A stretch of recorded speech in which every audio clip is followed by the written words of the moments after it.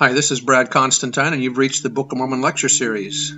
I've been teaching seminary and institute for the last 11 years, and this is an attempt to do a deep dive into the Book of Mormon itself. I'm hoping that you'll find this uplifting and edifying. This is not an official recording of the Church of Jesus Christ of Latter-day Saints, but every attempt has been made to be as doctrinally accurate as possible. So if you're ready for a deep dive into the Book of Mormon, here we go.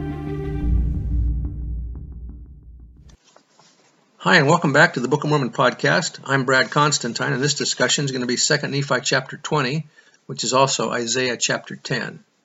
So let's start into this one. Verse 1. Now, just these first few verses here kind of complete the set from the previous chapter. Woe unto them that decree unrighteous decrees, and that write grievousness which they have prescribed, to turn away the needy from judgment, and to take away the right from the poor of my people, that widows may be their prey, and that they may rob the fatherless. And what will ye do in the day of visitation, and in the desolation which shall come from far? To whom will ye flee for help, and where will ye leave your glory?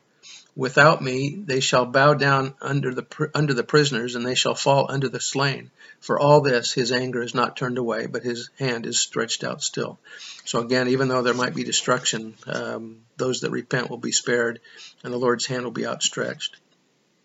Now the next few verses here, from 5 to about 19, is talking about the Assyrian destruction, but it's also about the second coming destruction.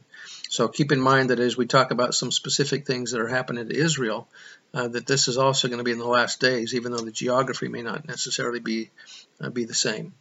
Verse 5, O Assyrian, wicked nations of the last days, in other words, the rod of mine anger and the staff in their hand is their indignation. I will send him against a hypocritical nation, and against the people of my wrath will I give him a charge to take the spoil and to take the prey, and to tread them down like the mire of the streets. Howbeit he meaneth not so, neither doth his heart think so, but in his heart it is to destroy and cut off nations, not a few. For he saith, Are not my princes altogether kings? Is not Calno as Carchemish? Is not Hamath as Arpad? Is not Samaria as Damascus? In other words, he's saying these are the cities destroyed by Assyria. As my hand hath founded the kingdoms of the idols, and whose graven images did excel them of Jerusalem and of Samaria, shall I not, as I have done with Samaria and her idols, so do to Jerusalem and to her idols? Wherefore it shall come to pass that when the Lord hath performed his whole work upon Mount Zion, in other words, the Temple Mount, and upon Jerusalem, I will punish the fruit or works of the stout heart of the king of Assyria, and the glory of his high looks. The destruction of Assyria is a type of the destruction of the wicked at the second coming. For he saith, By the strength of my hand and by my wisdom I have done these things, for I am prudent, and I have moved the borders of the people, and have robbed their treasures, and I have put down the inhabitants like a valiant man. And these are the leaders of nations that are boasting of how strong they are and how capable they were to destroy them. And my hand hath found as a nest the riches of the people, and as one gathereth eggs that are left have I gathered all the earth, and there was none that moved the wing, or opened the mouth, or peeped. Shall the axe boast itself against him that heweth therewith? Shall the saw magnify itself against him that shaketh it? As if the rod should shake itself against them that lift it up, or as if the staff should lift up itself as if it were no wood? Therefore shall the Lord of hosts, send among his fat ones leanness, and under his glory he shall kindle a burning like the burning of a fire. Now we know that the fire is going to accompany the second coming. And the light of Israel shall be for a fire, and his Holy One for a flame, and shall burn and shall devour his thorns and his briars in one day. We know that the second coming, as it comes from the east, will entirely encompass the earth in one complete day. And shall consume the glory of his forest and of his fruitful field, both soul and body, and they shall be as when a standard bearer fainteth. And the rest of the trees of his forest shall be few, that a child may write them. In other words, the righteous that survive the second coming may be few compared to those alive before his coming.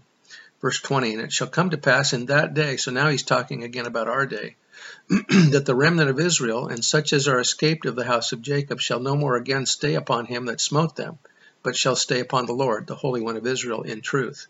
The remnant, so this is good news, shall return, yea, even the remnant of Jacob, unto the mighty God.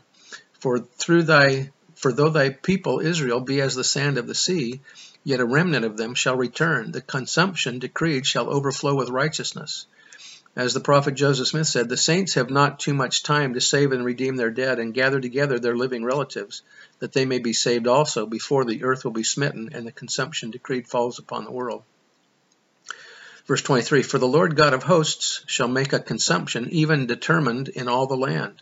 Therefore, thus saith the Lord God of hosts, O my people that dwellest in Zion. Now we know that the whole of Zion is America, or the whole of America is Zion from north to south. And is described by the prophets who declare that it is the Zion where the mountain of the Lord shall be, and that it shall be in the center land. That's Joseph Smith. Be not afraid of the Assyrians, he shall smite thee with a rod, and shall lift up his staff against thee after the manner of Egypt. In other words, the enemies of God will be destroyed.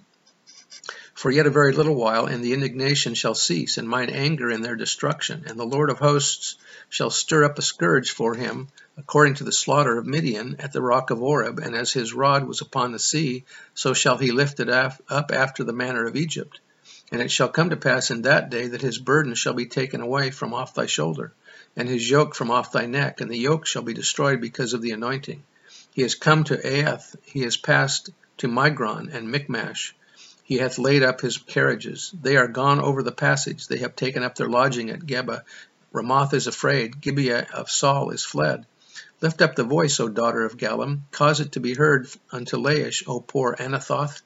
Madmenah is removed. The inhabitants of Geba gather themselves to flee. As yet shall he remain at Nob that day. He shall shake his hand against the mount of the daughter of Zion, the hill of Jerusalem. Behold, the Lord of hosts shall lop the bough with terror, and the high ones of stature shall be hewn down, and the haughty shall be humbled.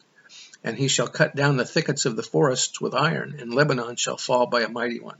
Faithful Latter-day Saints are part of that remnant of Jacob who are trusting in the Lord and starting to overflow with righteousness. I bear testimony of these things, that during the second coming, that when the wicked are destroyed, that the righteous will be able to survive through that. And even all those of a terrestrial nature will be spared the things that are happening at the second coming. And I bear that testimony in the name of Jesus Christ. Amen. Look forward to seeing you again. We just have a few more chapters of Isaiah to go through. Pretty exciting. Aren't you getting a better understanding of Isaiah now? Yes. See you in a little while.